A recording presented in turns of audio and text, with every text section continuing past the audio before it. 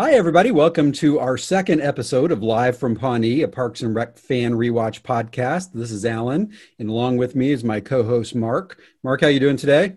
I'm doing good, Alan. How about you, buddy? I'm doing great.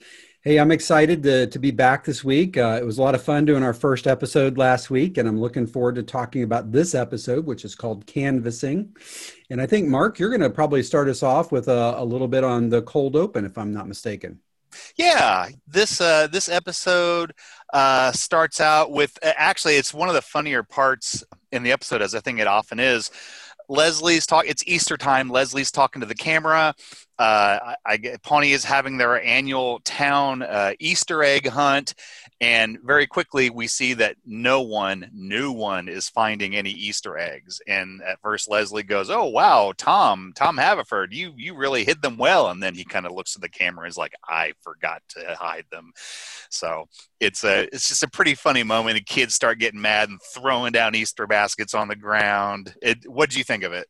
I think it's my favorite part of the episode. We'll get into this a little bit, but I think I would not be shocked if, when we've looked back on season one, if we didn't both nominate this as maybe our least favorite episode. Yeah, I think you may be right. A little foreshadowing here. So when we already talk about the cold open, we've hit our high mark for the episode. You know that can't be a good sign. I tell you what, Alan, if it's all right with you, how about I launch into the synopsis of just what the episode's about? Maybe just like a 60-second summary. Let's do it. All right. All right. Well, after that awesome cold open, hi, Mark. Leslie is planning a town open forum about her pit project, which we found out about last episode. And she invites her seemingly uninterested mother, Marlene Griggs Nope, who is an official with the county school system. And her mother warns she may not be able to come. She doesn't seem real interested. Mark Brendanowitz warns Leslie, this is too early. The crowd could turn if you have an open forum this soon, and they may vote down the proposal. Undeterred, Leslie says, nope, we're going to go forward with this. And she, Mark, Tom, and an intern, April, start canvassing the neighborhood to try and win support. Many funny or unfunny moments occur. Canvassing largely is unsuccessful for a variety of reasons. No one's really enthusiastic about it. Tom takes off in the middle of it. People either aren't interested or can't make the meeting. And a frustrated Leslie says some, I think, questionable things, which we'll get to later. And at the end of the canvassing, Leslie angrily finds everybody playing Rock Band together, which she really doesn't care for. Fearful that Brendanowitz was right, Leslie asks Ron to postpone the open forum. Ron says he can't. It's been fast-tracked. Leslie's mother ends up attending, but the open forum turns ugly. Most of the people there are against the project. Leslie pretends April is a supportive citizen until she's recognized by the crowd. Alarmed, Ron tells Leslie, don't let it come to a vote under any circumstance, which Leslie attempts to do by filibustering her own meeting, which more on that later. Leslie is brutally criticized until the magical 9 p.m. moment when she announces time is out and ends the meeting. A weary and battle-worn Leslie stays positive despite the frustrating meeting and saying she loved every minute of it, even getting a supportive smile from her mother at the end. So there you go, Alan. I like it. I love the one of the best. It's a great description, by the way. And when you look at it on paper and hear you describe it, it sounds like a pretty good episode. I think overall it's pretty interesting. Some of the reasons that it's not our favorite, and we'll get into that a little bit. But I did want to give it a shout out to Pamela Reed, who plays Leslie's mom, and that little smile, as you called it, smirk at the end that she shoots her is great. And, I think there's a lot of interesting things in this episode, but one of them is definitely this kind of new relationship that we get to learn about between Leslie and her mom, who she describes as kind of a high-powered muckety-muck within the school education system. And, Yep. Living in her shadow has obviously been hard on Leslie, so she's trying to make it out on her own. And this is her first subcommittee, and she's very proud of that. I definitely agree. I think that Leslie this is the adult equivalent to being an 8-year-old and doing a piano recital for your mom. to show off to her, and she wants so desperately to win her mom's approval. And at the beginning of this episode, I mean, I love the great Pamela Reed, who I knew prior to this, honestly, probably the most to play opposite Arnold Schwarzenegger in Kindergarten Cop, believe it or not. Oh, wow. Yeah, that was her. That's a throwback reference. She's really, really great. And I kind of felt sorry for Leslie, because she seemed very meh. Like she didn't really, I wasn't sure if it was that she didn't believe in Leslie, or she's just very, apathetic, but it seemed jarring almost to have a member of the Nope clan not be so insanely positive as Leslie is. So it was nice to get that final little smile at the end to go, okay, she loves her. I'm a sap like that. I like that too. And I think it's indicative of the overall episode that, despite this is not the Leslie that we'll know and come to love later, is super confident and kind of always on it, super organized, doesn't really get flustered as much as the Leslie we see here in episode 2. She still comes out on top. She figures out on her feet that she's got to filibuster this thing to keep it from coming to a vote, and she makes the most of it. And at the end, she's just happy, one, that it's over, and two, that one of the hecklers calls her the Parks lady right as he tells her she sucks. Yep. So that's also another great moment. But no, I think that's really good. Should we hit our AKAs? That's kind of something we established in the last episode, that we're never satisfied with the title given by the creators, this episode being called Canvassing. And I believe you have your AKA all ready to go, Mark. That is correct, Alan. I mean, Canvassing is fine if you're just going for the very boring, accurate title. I guess that fills the bill. My AKA is... it's now I look at it, it's a little long.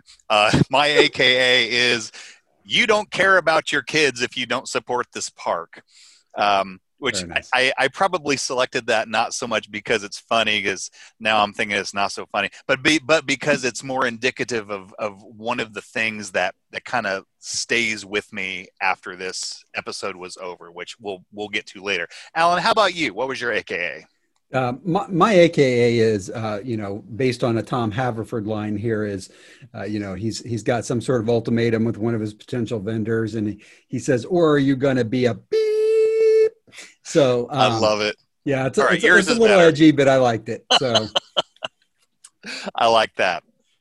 Well, what do you think? Next, should we?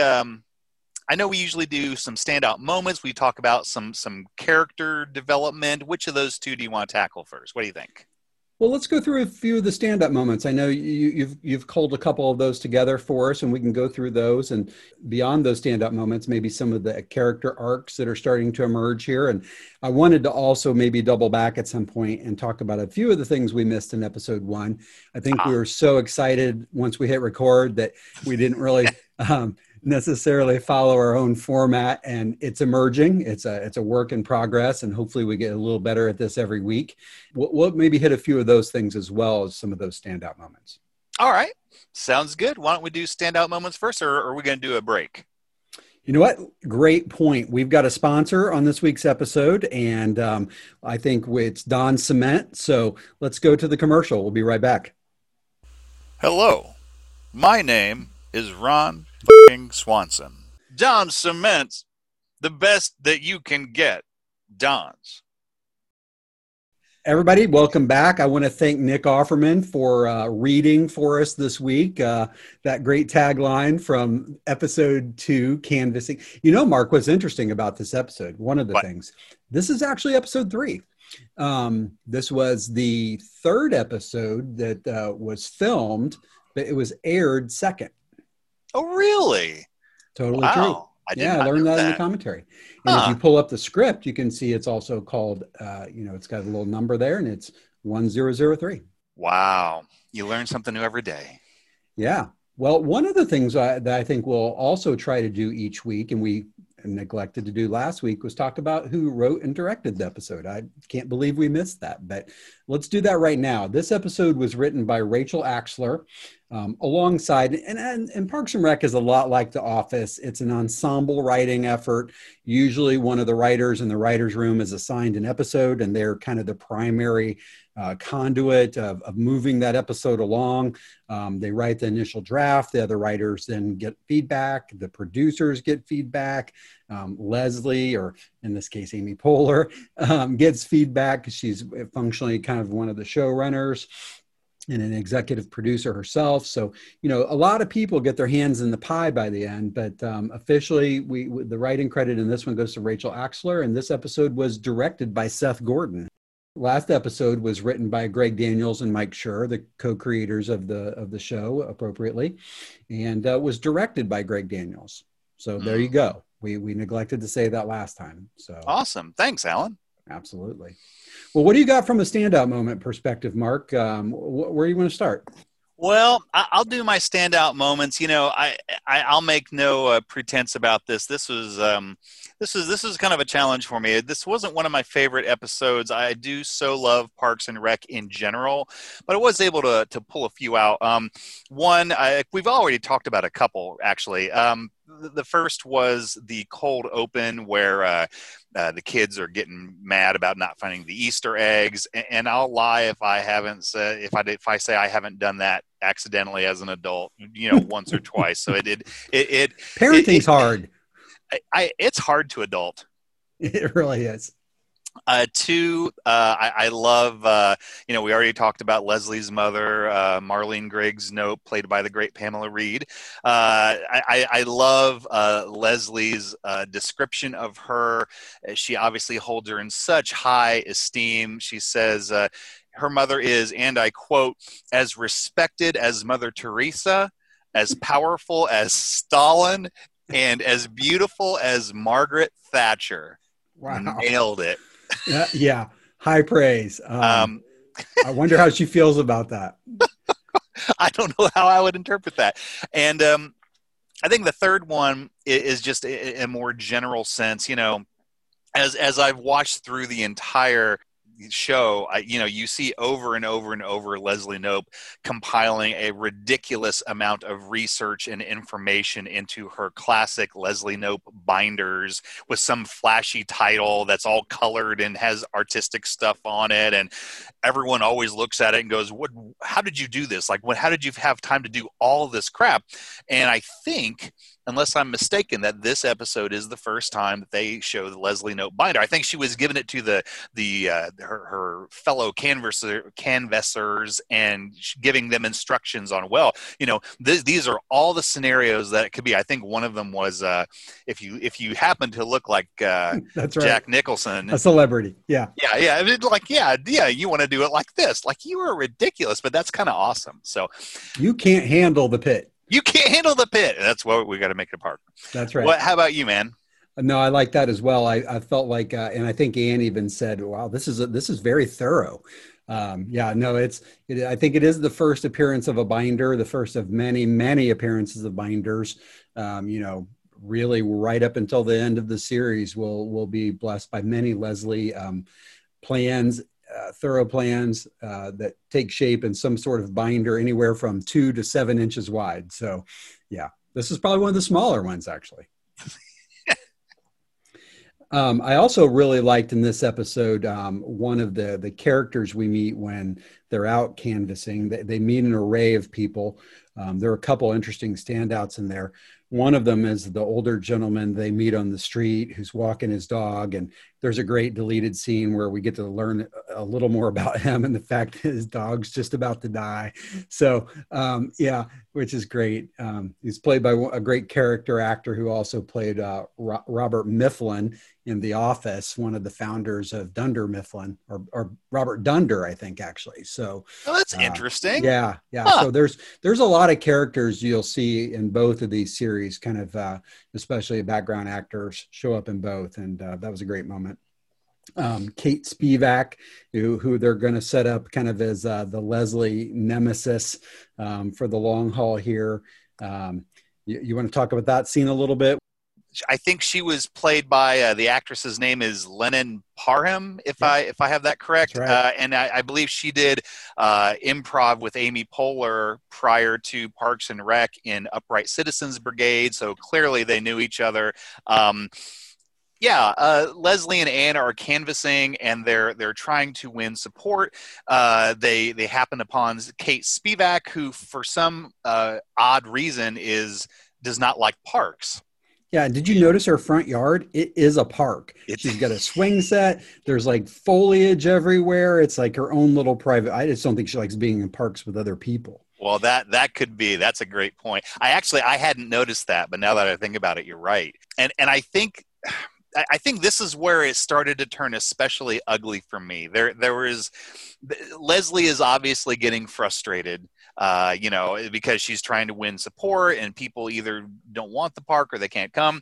So she ends up blurting out to Kate, she says that, well, it was my AKA. It's your AKA, yeah. She said literally, kind of under her breath as Kate's walking away, she says, you don't care about your kids if you don't support this park, which, on paper, I thought that probably sounds funny. It came across a little mean. I thought. And so Kate turns around and is like, WTF, and is like, okay, when is this town hall meeting? Because I'm going to be there. And now my foot's going to be up your beep. So, yeah.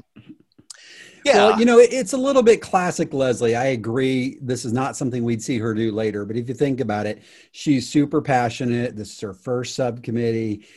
She wants to make this happen. She made that pinky promise with Anne, that happens. So she's got to hold up her end of the bargain. So, there's a lot at stake. And, Leslie's crosses the line for sure and creates an enemy. So that was pretty funny.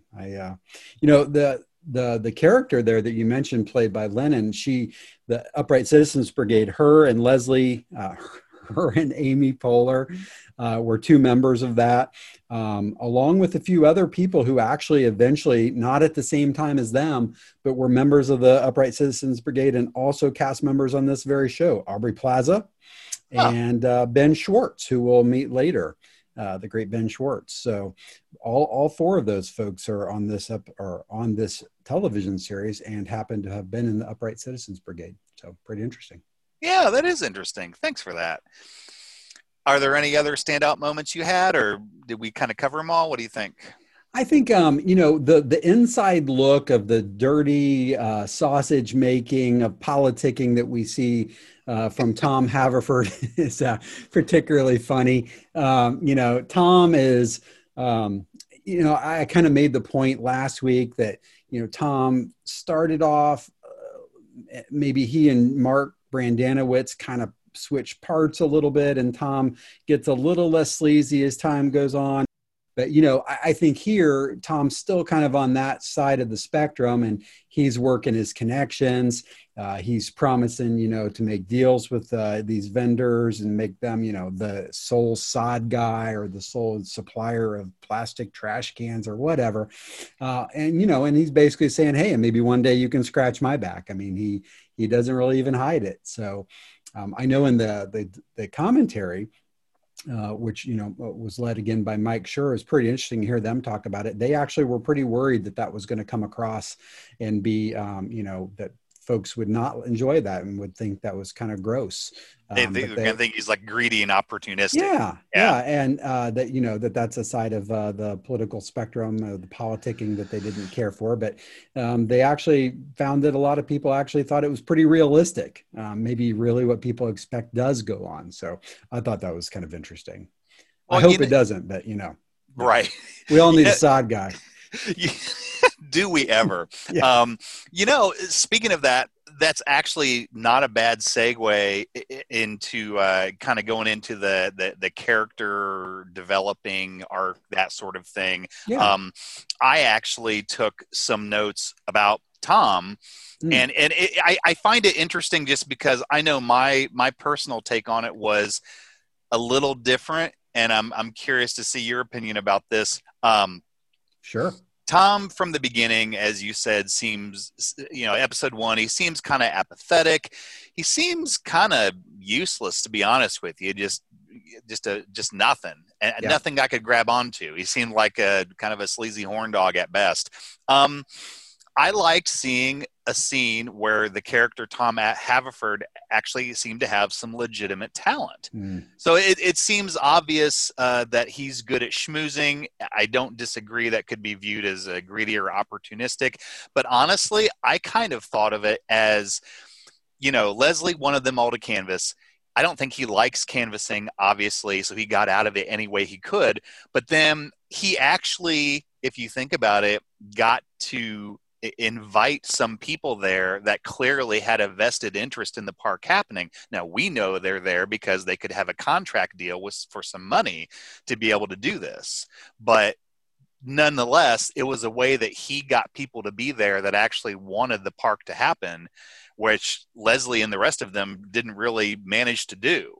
That's a great point. Hey, maybe we should play that clip of, we've got I know that listening to the commentary as well, they talked about, Aziz Ansari, who plays Tom Haverford, great comedian. And they described it as just winding him up and letting him go. And they did that a couple times in this episode. And so a lot, where I think I've listened to the Office Ladies podcast, and that's a terrific podcast if you've never listened to it. And I highly recommend it. But, over and over, because it's such a well-written show, people are constantly asking the hosts, was this moment scripted or was it improv? And almost always, like high 90% of the time, that show is just very, very scripted. It's just so well written that it comes across as something that almost had to be improv, right? It's just hard to believe that the writers hit the nail on the head so well. Well, in Parks and Rec, because of the cast here and the background that so many of them brought, including, Chris Pratt, he didn't have a deep background in improv. He just happens to be really good at it. This show has a lot more improv overall and a lot more off-script stuff. And this particular sequence of jump cuts we'll hear from Tom is just a great example of that. You want to hear it? Yeah, please. All right, let's play it.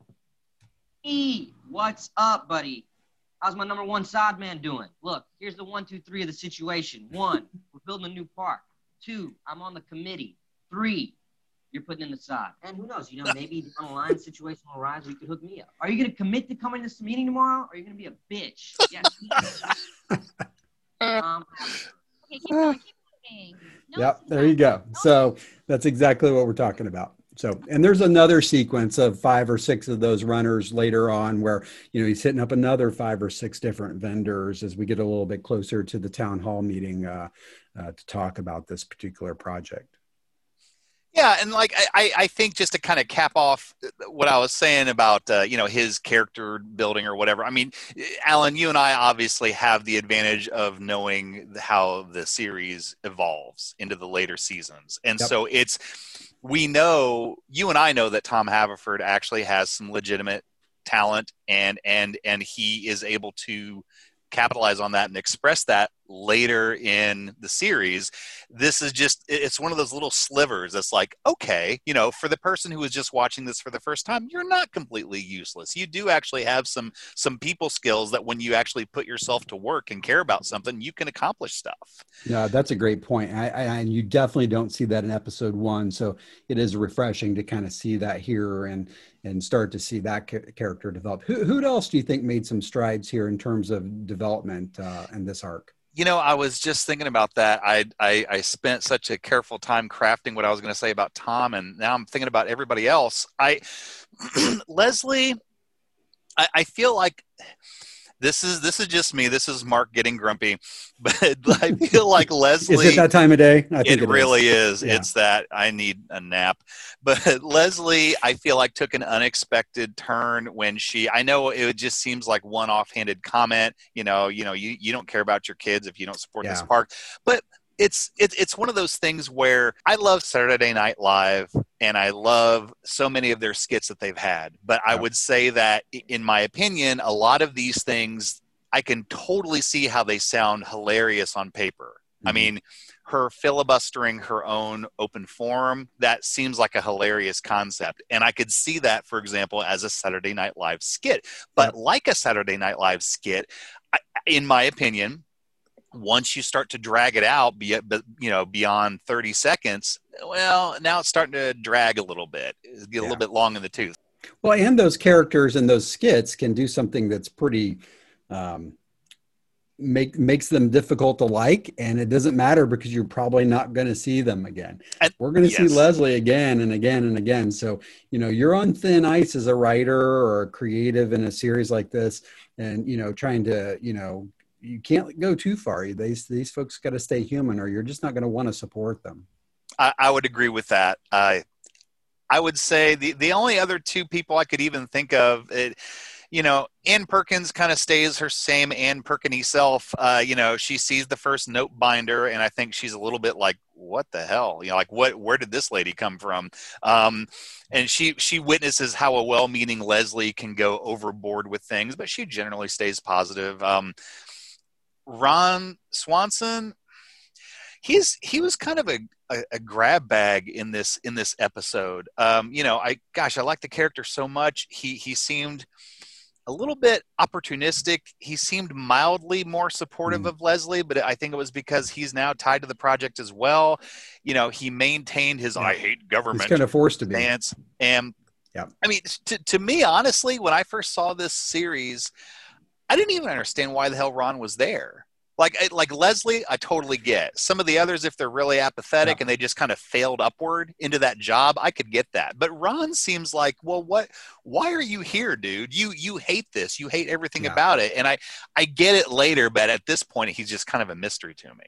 Well, one of the deleted scenes for Ron was specifically about that. He's the city manager, Paul, comes in and basically puts some, says, is this thing on? I've heard about it. And, and encourages Ron to go forward with it. And then Ron kind of mocks him under his breath there and gets caught. And, he, when he does, there's a deleted scene where he talks about there's a new wind. There's all this money coming in from the federal government to fund these projects. And, it's going to cause Ron to do a lot more of the thing he hates. So he actually calls his buddy from the private sector, owns this flower online delivery service.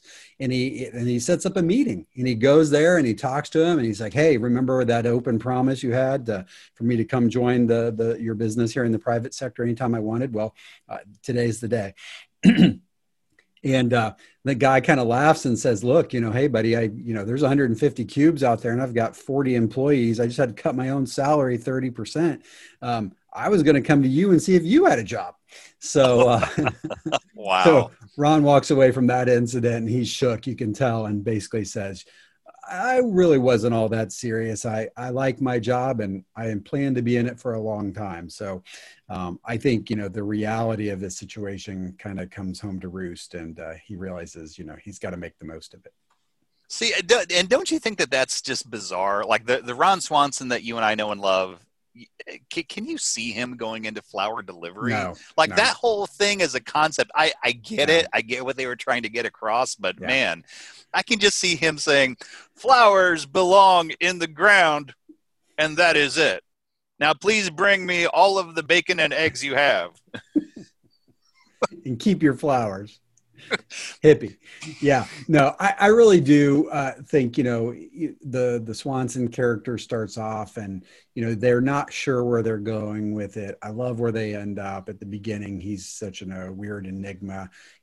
Some of the tropes stay true. He continues to be that guy who doesn't really love the government, and, he does as little as possible. But, even later, he does start to, I think take some pride in what he's doing civically, and he'd never admit it. But up front here, he just isn't having it. Yeah, I agree. Hey, on the Leslie note thing, do you want to play the Kate Spivak scene? I know we talked about that. I think that would be a good one to play. And it's, I think, because she's going to come back and be a recurring character and a foil in Leslie's plans, I thought maybe we'd play that clip really quick. Yeah, good call. Please do. All right, let's do it. Like most decent Americans, that it would be a good idea to turn the abandoned lot on Sullivan Street into a beautiful community park. Oh, actually, no, I'm not really a fan of parks. Very noisy, barbecue smell all the time. Barbecue smell. Jeez. Would you change your mind if I told you that 9 out of 10 meth users said the same exact thing? What? How would you even know that? Survey. We surveyed crystal meth users. We're actually having a little town meeting tomorrow night if you wanted to. Look, I know it sounds weird, but I just don't like living near parks. So if you have a flyer or something, I'd be happy to take it. Thank you. Okay. Don't do it. You don't care about your kids if you don't support this park. No! There it is. It's what I mean is kids love parks. And Look at Anne. She's horrified. So if Yep. I don't support your little project, then I don't love my daughter? I didn't. What time is this thing anyway? That's next month. Forget it. Oh, it's tomorrow night. I'll be there. See, now someone's foot's Yeah, going look- up someone's butt. Yeah, I love it. We got one. So yeah, not one in the win column though. No, that was a great call. I had forgotten about that. You mentioned Anne there. What do you think? Are we seeing any development of that particular character? I felt like personally, she in episode 1 was one of the more likable people and probably still remains so in this episode. Oh, I definitely agree. I had said a little bit about this earlier. She remained her Anne's Perkiny self. I think that this is the first that literally. We're skipping ahead to season 3.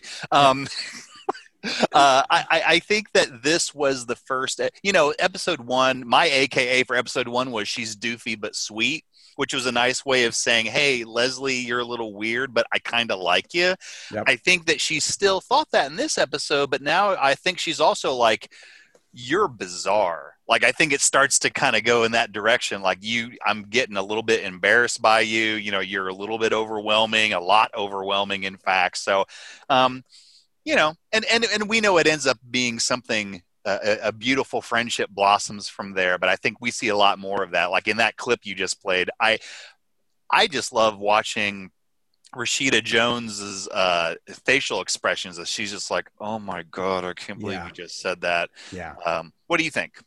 I totally agree. I think it was pretty cringy, and watching her cringe is about the only thing in that whole scene that actually does make it funny. Otherwise, it's pretty uncomfortable to watch. She watch herself implode there. But well, why don't we do this? Why don't we take a real quick break? We'll hear from another one of our sponsors, and we'll be right back. All right. All right. Hello, my name is Ron Swanson, and I'm going to tell you everything you need to know about the town of Pawnee. While I do not support local government, I do support local businesses because they grease the tightly crafted wheels of capitalism.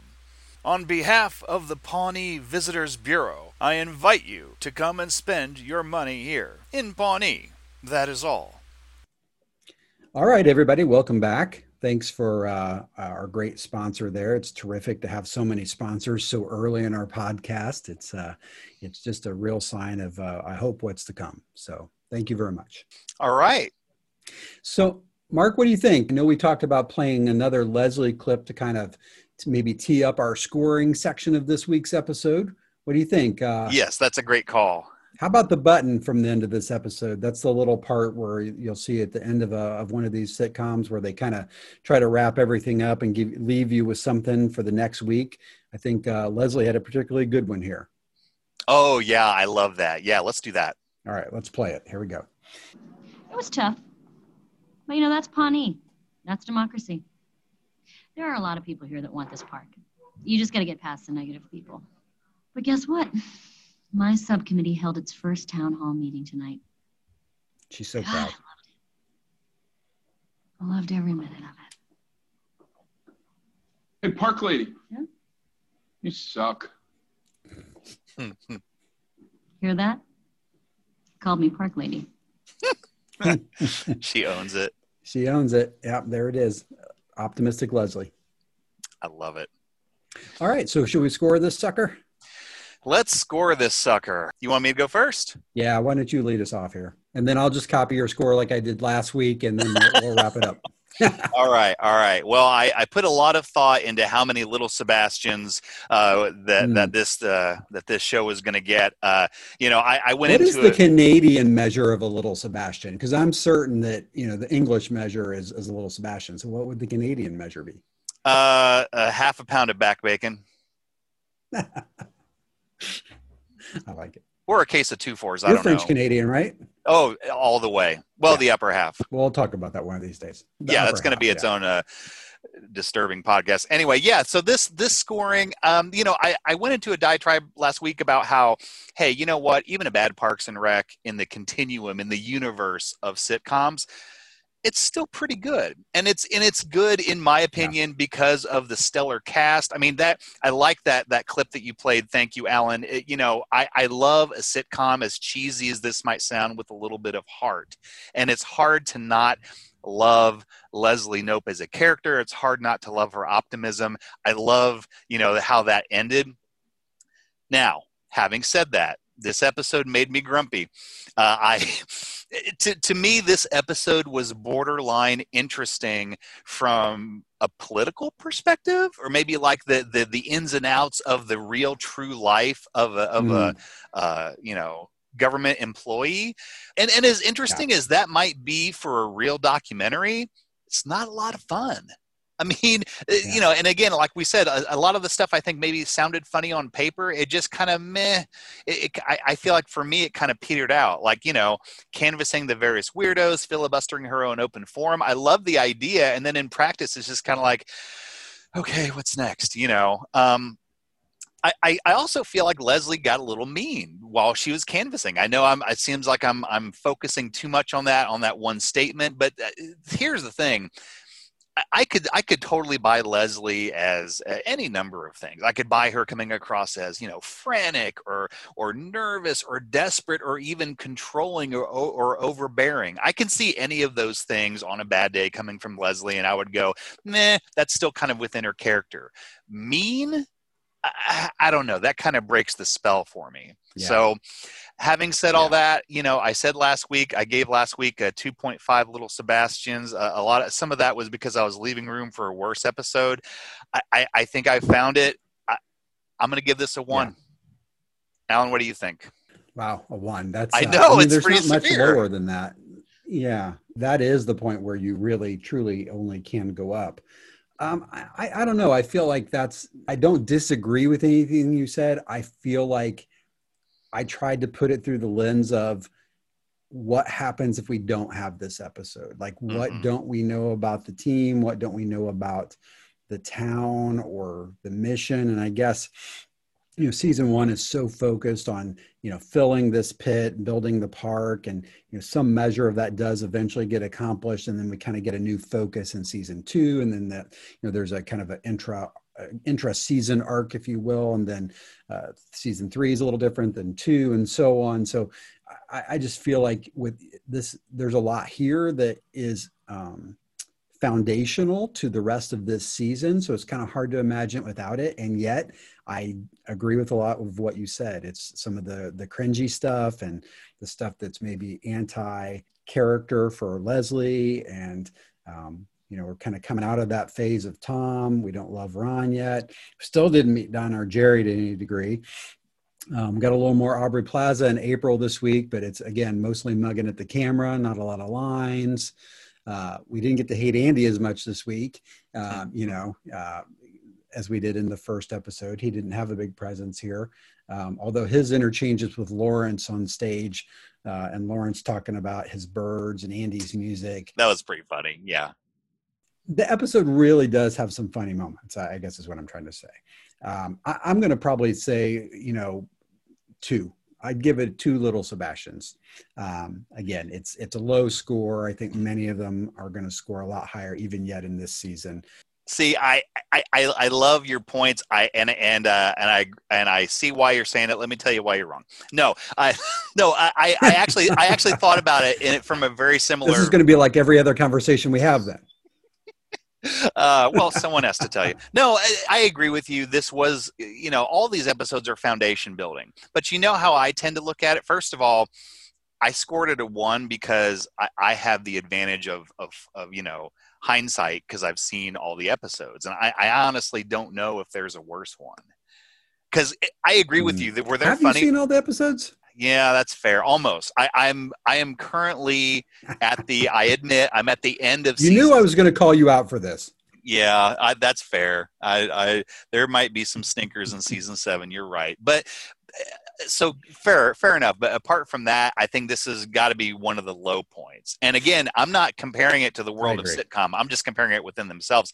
The other thing is, whenever a sitcom comes out, I always think, are the first few episodes funny enough or engaging enough for me to want to come back? You're absolutely right, by the way. This does foundation building for the rest of the series and the rest of the season. But if I, as a brand new viewer, are watching it, what the hell am I going to care? Because I won't have anything to base that on. You know what I mean? That's a good point. Yeah. I don't know. I think it does. Like we said in episode 1, I think there is enough here, enough funny, enough.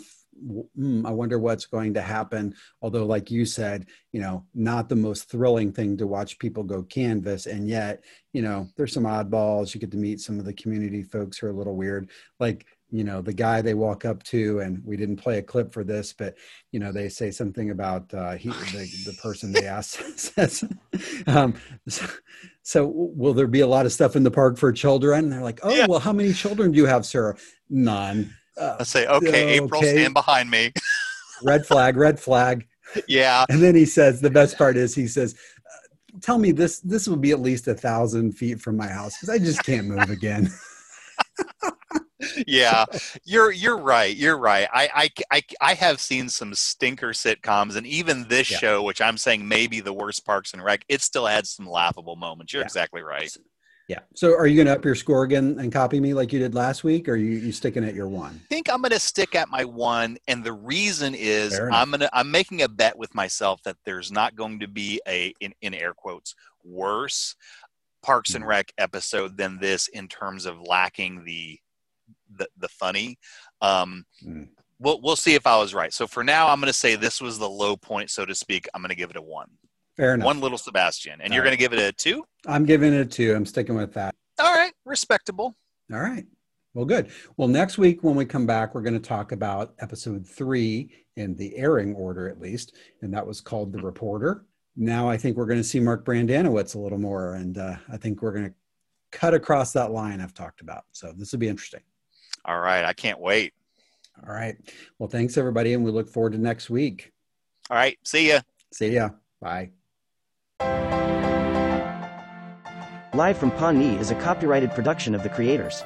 Copyright 2020. All rights reserved. Original music was created and performed by Aaron Emerson of Emerson Studios. Clips are used under fair use doctrine for the purpose of commentary and parody. Please see our website at livefrompawnee.com for more details or to contact us.